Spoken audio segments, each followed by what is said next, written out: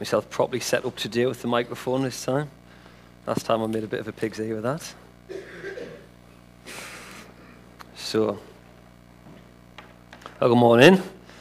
Looking in Acts 20 this morning, as has been shared. Really encouraged by the time of worship and lots of thoughts that I think will be reiterated in different ways this morning, and hopefully a little bit extra depth brought out in that as well. So, before we read it, just in our passage today, we'll enjoy seeing a picture of the early church who were eagerly working together and learning together. And as way of introduction, it'll sort of fit in what I'm thinking. The passage God is thinking about what makes a good united team for a united purpose and goal, whether that's at home or at work or in sports. And I'm sure at times we've all either been part of or enjoyed watching successful teams, and sadly I'd imagine we've all been part of teams where things have gone pear-shaped as well. Now, I'm loath to make an example from something as trivial as the football, but in the last few years haven't we had a perfect case in point of good and bad teams and what it takes to be part of them. And we see that a bad team is rudderless, it lacks leadership, it's disunited within itself, it might be half-hearted or even disinterested. It might look like it has all the right parts and people collected from all over the world, but without unity and without commitment to the same cause, the team collapses. And we saw that locally as our frighteningly expensive team collapsed through 2 relegations just a few years ago. However, a good team is united, isn't it? A good team has strong leadership and is determined to fight for the same cause. It might not look like much on the surface, but a united team with purpose is often called greater than the sum of its parts. And in the past couple of years, those of us who are still watching the football have seen a team enjoy a bit of a renaissance of spirited performances and progress. Now, to shelve those trivialities, as we look at our passage this morning is another one of those opportunities to see a couple of snapshots in time in the early church and learn from the best of what they did. We know that the early church wasn't perfect. We know that they, like we will have at times, had disagreements and failures. But there's no doubt, as we read, that God was using them mightily. And at their best, they give us these brilliant lessons to learn from. They were operating as a team, but more importantly than that, as the body of Christ, which silly analogies about football can't really do any comparison to, of course. There are different roles and functions. There are different gifts to bring, but they were shaped into something greater than the sum of their parts. And so I plan to shed some light on 2 of the driving factors this morning. There's 2 neat chunks to study. As I'll cover those, there's 6 verses each, and I hope that those 2 things will sort of come together to teach us of something of what we as individuals and as a church body should be striving for. So we're looking at unity in Christ and a thirst for the Lord. Let's turn to the passage and just be looking out for these things as we see the examples God gives us in his word. This is Acts 20, verses 1 to 12. When the uproar had ended, Paul sent for the disciples and, after encouraging them, said goodbye and set out for Macedonia. He traveled through that area, speaking many words of encouragement to the people, and finally arrived in Greece, where he stayed 3 months. Because some Jews had plotted against him just as he was about to sail for Syria, he decided to go back through Macedonia. He was accompanied by Sopater, son of Pyrrhus from Berea, Aristarchus and Secundus from Thessalonica, Gaius from Derbe, Timothy also, and Tychicus and Trophimus from the province of Asia. These men went on ahead and waited for us at Troas. But we sailed from Philippi after the festival of unleavened bread, and 5 days later joined the others at Troas, where we stayed 7 days. On the first day of the week, we came together to break bread. Paul spoke to the people, and because he intended to leave the next day, kept on talking until midnight. There were many lamps in the upstairs room where we were meeting. Seated in a window was a young man named Eutychus, who was sinking into a deep sleep as Paul talked on and on. When he was sound asleep, he fell to the ground from the 3rd story and was picked up dead. Paul went down, threw himself on the young man and put his arms around him. "Don't be alarmed," he said. "He's alive." Then he went upstairs again and broke bread and ate. After talking until daylight, he left. The people took the young man home alive and were greatly comforted. Let's pray. Father God, I thank you for the opportunity to gather around your word this morning, as already has been emphasized in our time of worship. I thank you for the way that it speaks and guides, shapes and changes us. And I pray, Lord, that you would just speak through the words this morning, Lord. There's some very clear messages I hope to come out of the passage. And I pray that ultimately it would be your power and your spirit that would speak and minister to your people this morning. In Jesus' name, amen. Now, after Bassenfeld, it might seem like quite a while since Adrian brought us the riot in Ephesus, and obviously we had Kevin speaking here last week. So just to briefly recap, Paul has spent some considerable time, 2 years, in this Greek city of Ephesus on Turkey's west coast. And on the map there, I know it's bright this morning, but the blue star is a reminder of where we've been in Ephesus. And the gospel message, as we saw, has spilled out from there to the whole region of about 2 million people. And in the midst of the gospel turning lives upside down in Ephesus, we saw that it was great for spiritual growth, but terrible for economic growth, if you remember a couple of weeks ago. There was the burning of all of those occultic books and that collection as the people repented. And then we had Demetrius' complaint that the silversmiths and the shrine makers were facing ruin since people were turning away from the idols they made towards the living God. So we had a riot, which by God's providence was quelled by that city clerk. He was worried that the Romans would get involved if their precious peace was not upheld. And that's where we left it. And as we see here in verse 1 of the passage, Paul now heads off to Macedonia. He's on the move again. And so on the map there, and what we would call Paul's third missionary journey, you can see that Paul leaves Ephesus, which is the blue star, and he goes right around the top of into Macedonia, all the way down into Greece in the first few verses of our passage, and then he loops back round again through Macedonia, and then the second chunk we'll look at, he's in the red star, which is Troas. So he's kind of going a long, long way in the passage that we see at the beginning here. Where am I up to? Yes, there we go. So the first chunk we're going to see this morning, verses 1 to 6, is unity in Christ I'm going to think about. So it says, after leaving Ephesus, Paul spends time encouraging the churches that are established there already. And we've seen this before. Verse 2 says he traveled through that area, speaking many words of encouragement to the people, and finally arrived in Greece, where he stayed 3 months. And on an initial reading, notice that the gospel has now taken root across the ancient world in all these regions and cities. And I think there must have been great joy for Paul in this. If we compare his first missionary journey when there was no gospel message and he was going into dark places, and now as he returns, he brings all these spiritual blessings that God has prepared for the people in all of these places. And now he's able to spend time getting among the believers and discipling them. And ultimately, they're going to do a lot of the work that he was doing before now in preaching the gospel to those around them. So the words in verse 2 that are translated to us, words of encouragement, I found can have a very full range of meanings. And sometimes we don't capture it very well in the English. So it's too shallow a reading to think that Paul just went around to encourage everyone the way that we think about encouragement today, as maybe a warm or lovely little nudge or, positive vibes for them. And while that might have been an important part of what Paul was doing, that doesn't really capture the word. I found out that the Greek word there is parakaleo. I don't know if I'm pronouncing that correctly, but it's a very full word. It has lots of meaning. But at its base, it really means to exhort, to appeal, to urge. It's sort of an umbrella meaning for lots of things. So it can be rebuke, and it can be comfort. It could be instructions that he brings them, or it could be warnings.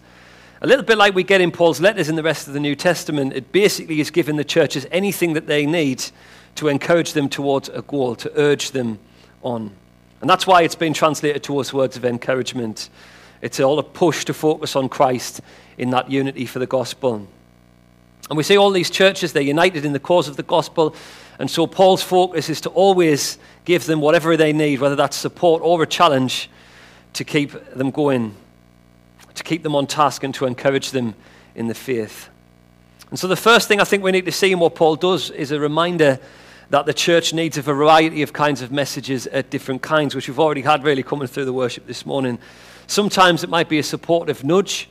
Sometimes it might be a bit of a challenging push or even a kickstart to something new. And on his third journey in many of these stops, Paul, as he goes around, may well have been writing a lot of the letters that we've come to know as the New Testament as he's going. His encouragement, as we call it in the passage, has definitely included a wide range of styles if we look at his letters. And actually, so far as Paul's concerned in setting us an example today, encouragement would be anything that keeps us focused on following Jesus to the end and being united in the cause of the gospel. And so for me, when I read Paul's inspired words, sometimes it feels like a great comfort and a positive nudge just to keep going. And at other times, and I'm sure you're the same, it feels more like a slap across the face to turn away from sin or apathy and get back in the race. For example, I'm always so encouraged and comforted by Paul's great statements on salvation. How often do I turn to Romans 8:38 and 39 for that, which says, "For I am convinced that neither death nor life, neither angels nor demons, neither present nor the future, nor any powers, neither height nor depth, nor anything else in all creation will be able to separate us from the love of God that is in Christ Jesus our Lord." I always praise God when you say those verses, and sometimes that might be what we need. A gentle and comforting reminder that God has got us in his hand. But encouragement, as we've seen, parakaleo, is more than just words of comfort. Paul was often inspired to call believers to be sanctified, to change. And there's so many examples we could study where Paul makes really bold commands, but a concise one would be 1 Corinthians 16:13 to 14, which says, "Be on your guard, stand firm in the faith, be courageous, be strong, do everything in love." You see, Paul goes to extremes at times. He reminds the Galatians that those who belong to Jesus have crucified the flesh with its passions and desires. And I'm sure that kind of message must have been hard to hear as he's traveling around, and it can be hard for us to hear as well when we feel convicted about our sin and know that God is calling us to repentance and change in our lives. So clearly, there's words needed in season to us. And so the challenge, I guess, is if the church, whether that's here or anywhere else, only preaches a warm and fuzzy message that tries to send you away feeling good every week, they're not doing what Paul did here in Acts 20. They're not following the biblical pattern. On the flip side, if the church always preaches with fiery intensity and tries to browbeat the congregation into a state of fear, that it would be equally an issue as well. It's clear from that full, wide-ranging word parakaleo that we looked at that Paul was instructed to bring words in season to the churches. There is a time for comforting and lifting up believers in the word, and there's a time for that gentle encouragement, a time for focusing on those promises of assurance and salvation. And so you might go away feeling good or bright, or even, dare I say it, a little bit fuzzy from time to time. But at other times you'll be convicted by the word to change direction as well. You could come away feeling motivated to seek Jesus afresh in your personal walk, to crucify the flesh, to stand firm in the faith. They're all acceptable ways to leave the place as well. You might feel shaken up by the word. So let's not forget that Jesus himself shook up a lot of folks who were pretty clean on the surface. He was the one who called the religious leaders, no less, a brood of vipers and whitewashed tombs. So if you say this morning that you love the word of God and you love the Lord Jesus, I guess the challenge is to come prepared, to submit yourself to the authority of his word to you and be prepared to be exhorted or challenged or warned or comforted or even urged to change direction completely.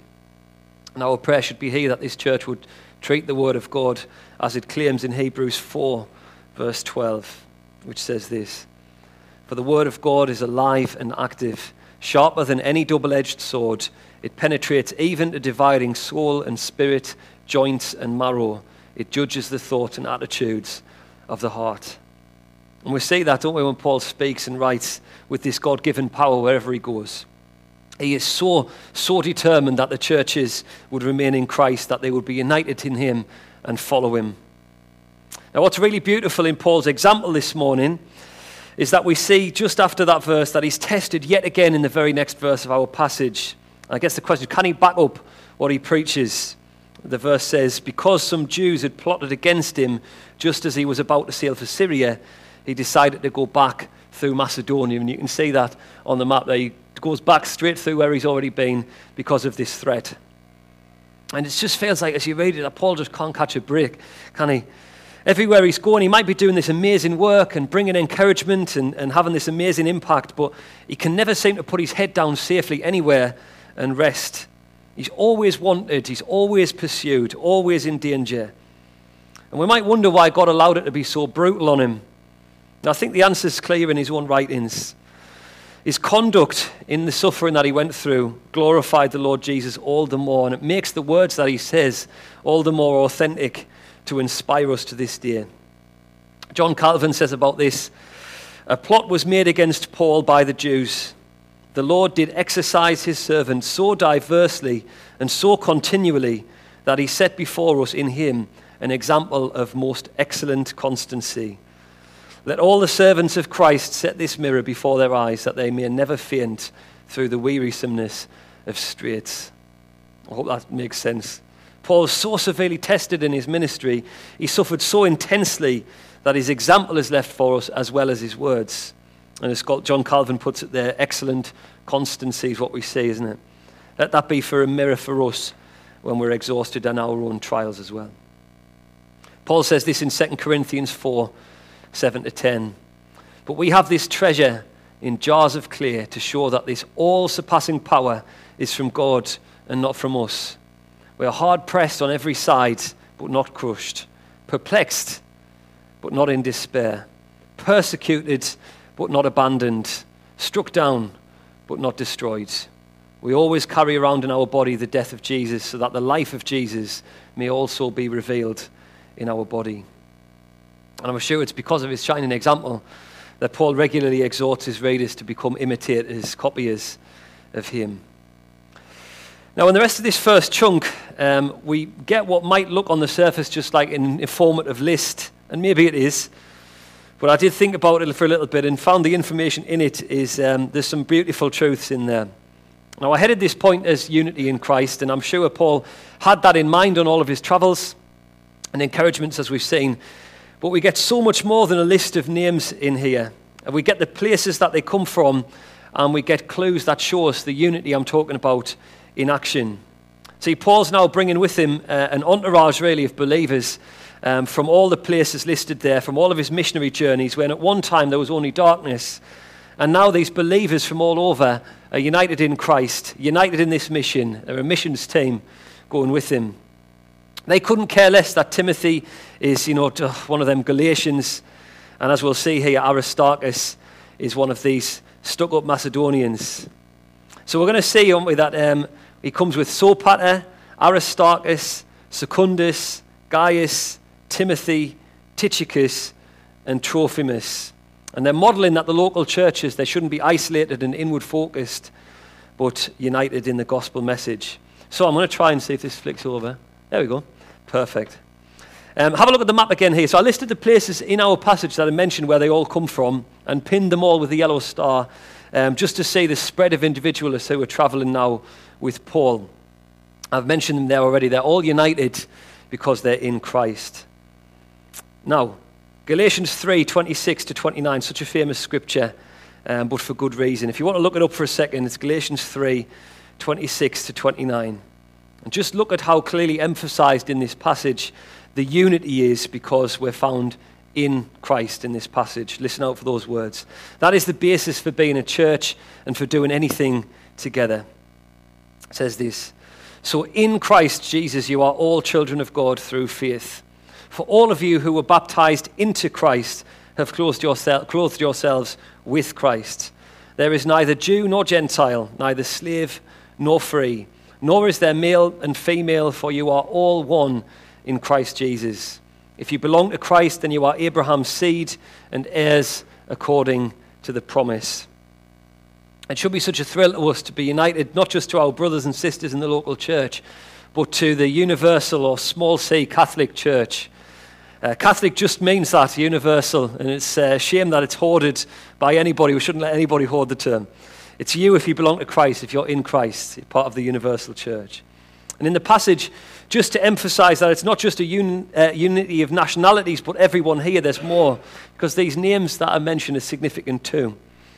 Aristarchus is a name that is connected with aristocracy, the ruling class. So it's likely that Aristarchus, who's mentioned there, came from a wealthy and powerful family. But on the flip side, Secundus, who's actually from the same place, sadly is a common name for a slave. It meant second. You can sort of hear it in the term. At this time in history, slaves were often not called by their true names. The first rank in slave in a household would often be called primus, and the second would be called secundus. So here named together in just one little sentence, Aristarchus and Secundus, brothers in Christ and teammates united for the same cause, no distinction mentioned, no division, all serving together. And some application for us today then, just be encouraged to consider the unity in Christ. I think we can find it difficult sometimes where cultural differences are concerned, or to understand one another, and churches maybe from around our city or even around the world. We speak of unity, but we don't often stop to consider the unity of Christ's bride, the church, all over the world. And perhaps in our subconscious we're a little bit unsettled by the different ways that people do church. Maybe it's too loud, or it's too quiet, or it goes on too long, or the worship isn't quite how we like it. And I'm sure we do need to be discerning about whether the church glorifies God or tries to glorify itself. And so the point here isn't just to embrace every practice. But I can guarantee that none of the churches that are scattered all over the ancient world there looked exactly like we did either. There can be breadth in our experience and breadth in the style of services, but still union in Christ. So if there's any divisions that maybe you've put into church life, or any grievances that would harm that unity, be urged to put them right today. Now, as we move into verses 7 to 12, something special to note, which uniquely, I think, attests to the eyewitness testimony in Acts. We know the author is Luke, and it's addressed to the same Theophilus as Luke's gospel is. And for a while, Luke has been writing about Paul and his companions, using he and they to describe what's going on. So Paul had left Luke in Philippi in Acts 16, verse 40. But suddenly in verse 5 and 6 in our passage, Luke switches from speaking to Paul and the events in the third person back to the first person again. Luke has resumed the we narrative in the passage. And we're told that he met Paul in Philippi and then sailed with Paul to Troas, where they met Paul's other traveling examples. That's just quite an interesting detail to see how it's been written from somebody who was there. And that's where we land back together in Troas. If we go back to slide 1, I think. I'll flick that. Perfect, thank you. And we'll see the red star there. We now arrive in Troas after Paul's finished this big loop round and he's kind of heading back. Now, a couple of contextual details are worth picking up in these verses when we're thinking about thirst for the Lord in this bit. So verse 7 is the first time we see believers in Acts meeting on the first day of the week on a Sunday. And it's the first certain time anyway. It's not to say that they haven't been doing that. In fact, I would say it is a pattern up to this point, but it's the first certain time that it's discussed in that way. It also establishes why they met, to break bread. And I won't spend time addressing the importance of the breaking of bread, what we would call communion today, but simply notice the value that's set here on meeting together and following the command of Jesus to break bread together as part of fellowship. But as we've seen here, and as we discussed from Johnny last week, it was the custom of the early church to meet together on the Lord's Day, to celebrate his resurrection and to proclaim his death until he returns. That's why they met on a Sunday. And historically, before this and to this day, the Jews celebrated the Sabbath on Saturdays. That was the day of rest and the day in which work was forbidden for them. But this is a wonderful picture of the early church meeting for fellowship and being spiritually fed on a Sunday, the day the Lord rose again. And we take for granted today that the early church, that the church today can meet on a Sunday. But unfortunately for the early church, they're the trendsetters, and it wasn't quite as easy for them to do it. Back in Acts, Sunday was a working day. And so the context, which I think is quite helpful for this passage, is that everyone has likely had a very busy day in Troas at work. And now it seems they get together in the evening to break bread. And it's an urgent gathering, we're told, really, because Paul's time is limited with them. He's leaving the next day, and we learn in verse 7 that Paul delivers a lengthy sermon until midnight. I'll talk about a word in season in the passage. Paul must have felt a spiritual need to give them an extensive message before moving on, because it was possible he was never going to see them again. So put the details together. It's nearly midnight after a full day at work.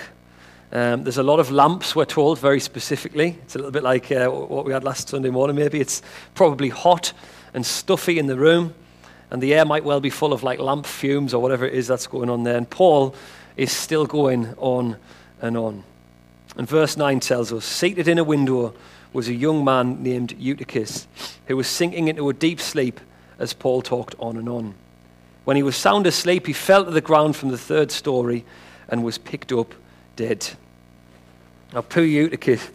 Now, I notice a spread of opinions on this, and many people are quick to judge Eutychus here. And naturally, we're tempted to think that he was bored or he didn't take the word very seriously or something like that. And it's possible, but the passage doesn't say anything like that. In fact, I feel like the passage is more at pains to try and explain why this poor fellow is struggling. It doesn't say that he's bored or he doesn't care. Think it through for a second. There must have been so little space in the room that there was nowhere decent to sit down, but he goes and sits on the window ledge anyway. He's probably knackered, but he stays. And the Greek, when translated, most accurately says that he's overpowered by deep sleep.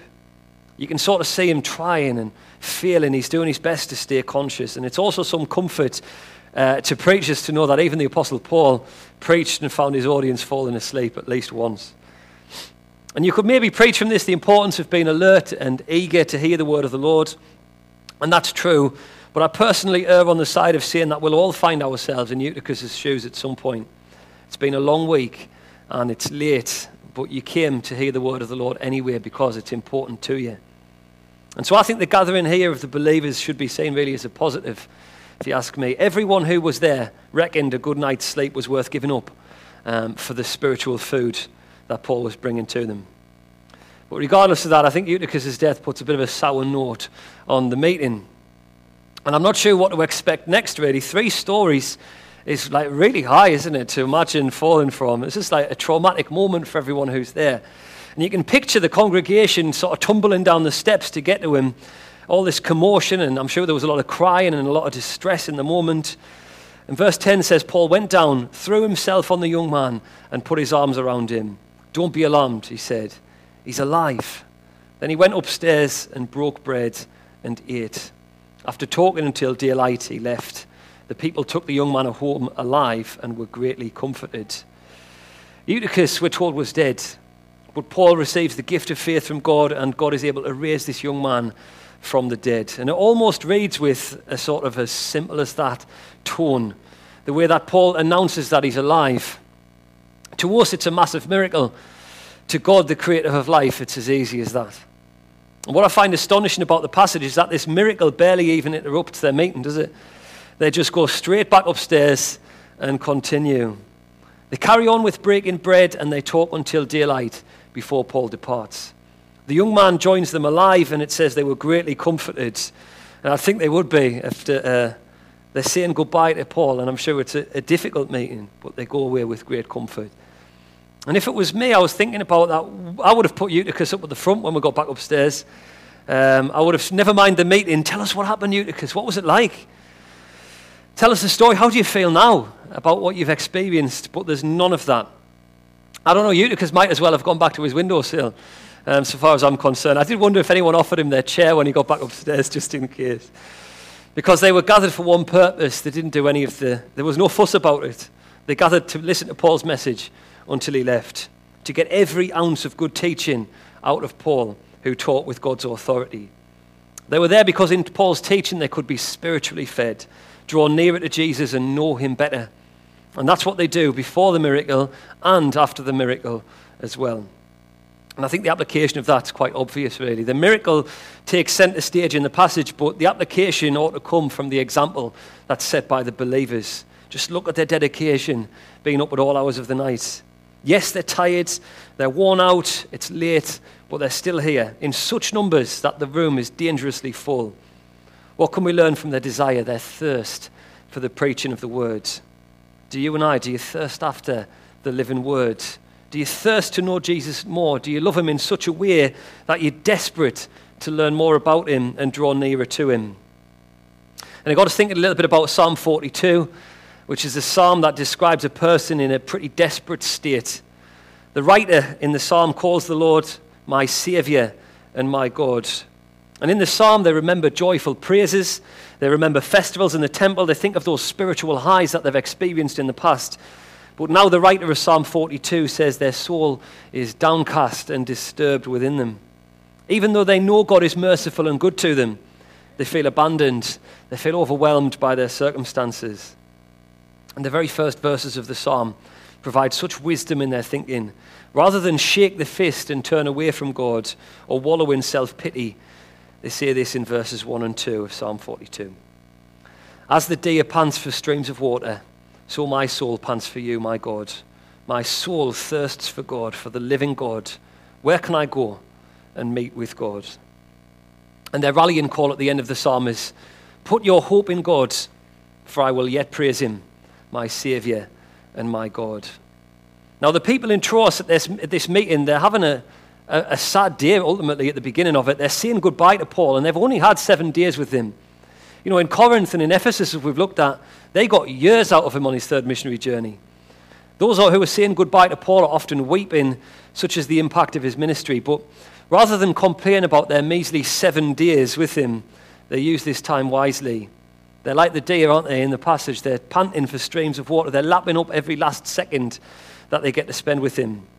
They thirst for fellowship, for spiritual food. And do you look forward to hearing the word like that? Do you go away and digest it and take it that seriously?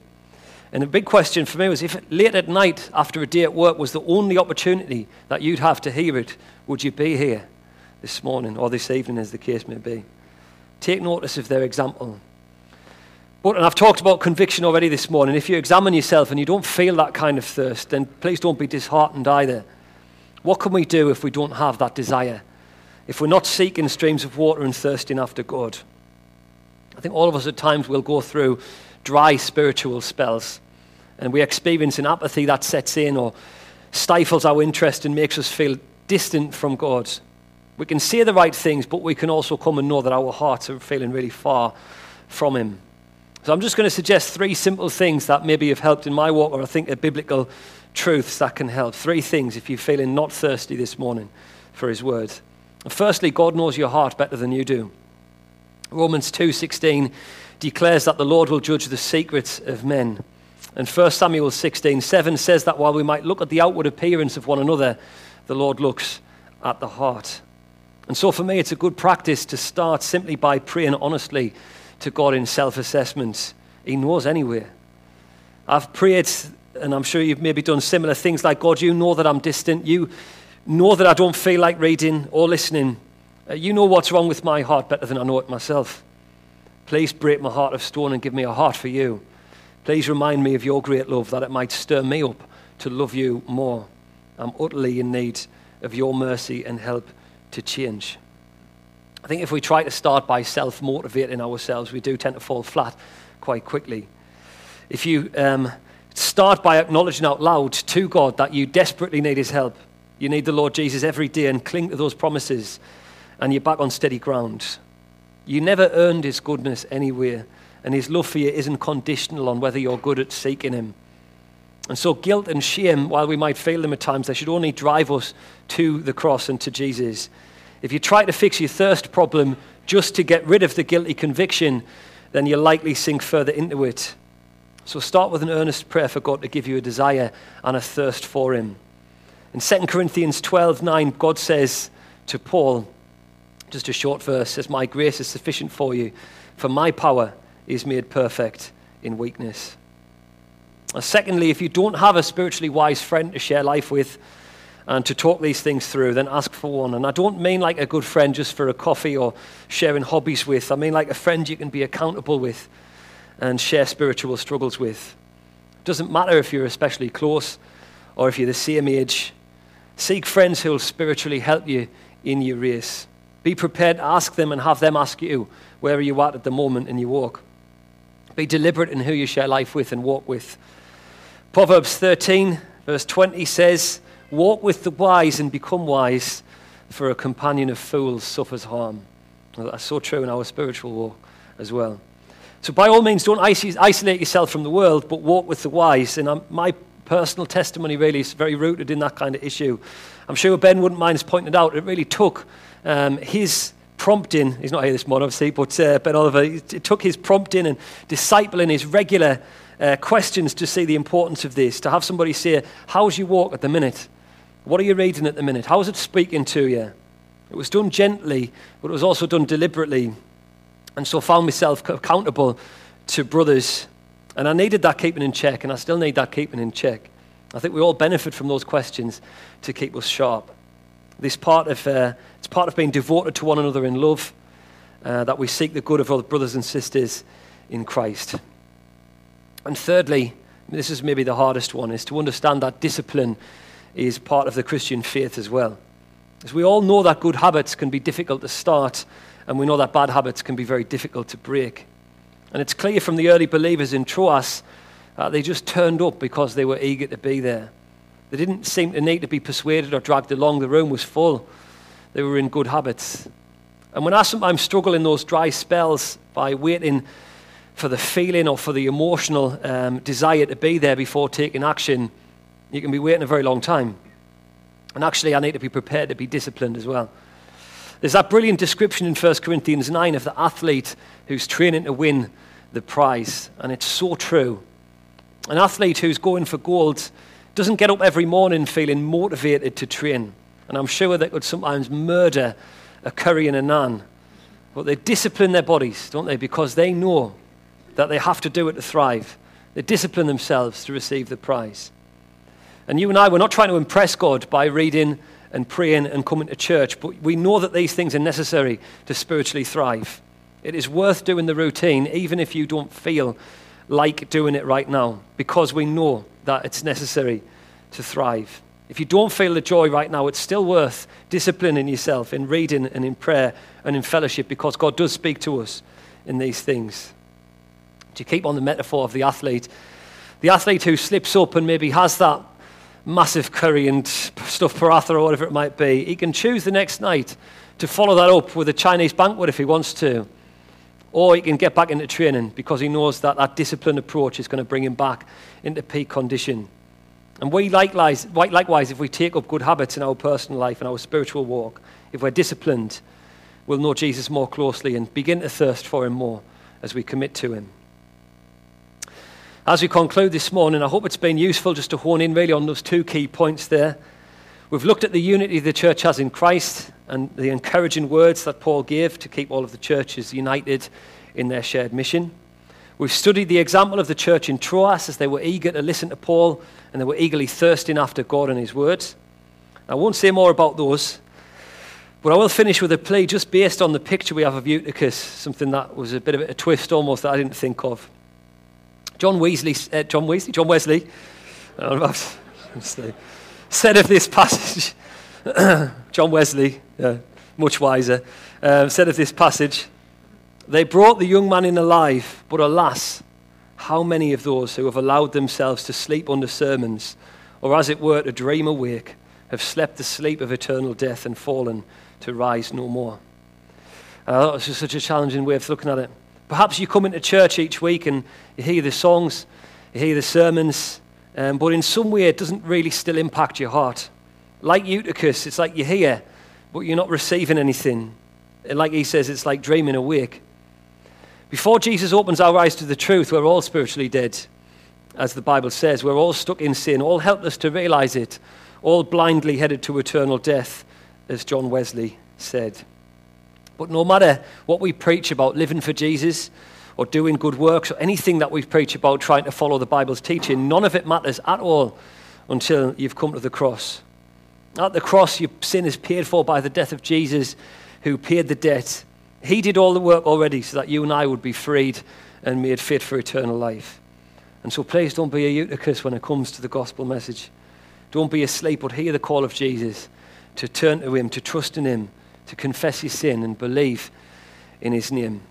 And he promises that, like Paul with Eutychus, that you'll be made alive in him as well. You'll see the world differently, you'll know a great Savior, and you have a purpose for the rest of your life for him. And I hope all of us this morning can carry that joy and that truth into the week as well. Let's pray as we close.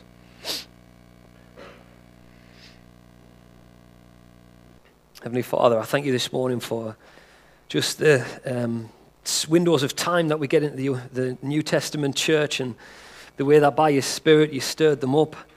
You brought souls out of bondage and into your kingdom. And not only that, we also see the way that they progressed on, the way that you sanctified and changed them through your word, the way that you brought these words of encouragement through Paul to them, that they might be changed and made fit for your kingdom, that they might continue to press on towards the goal, that they might discipline themselves and be following you every step of the way.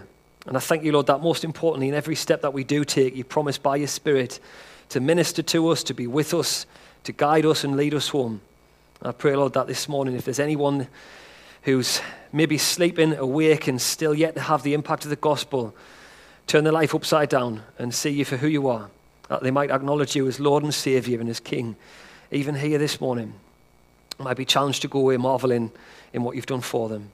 So, Lord, I pray as we continue to study your word in Acts in the coming weeks, that we keep seeing in these windows reasons to rejoice, reasons to be challenged, reasons to be warned and urged on towards that goal that you set for us, and consider everything worth forsaking for the glory of your kingdom and for your name. I ask these in Jesus' name. Amen.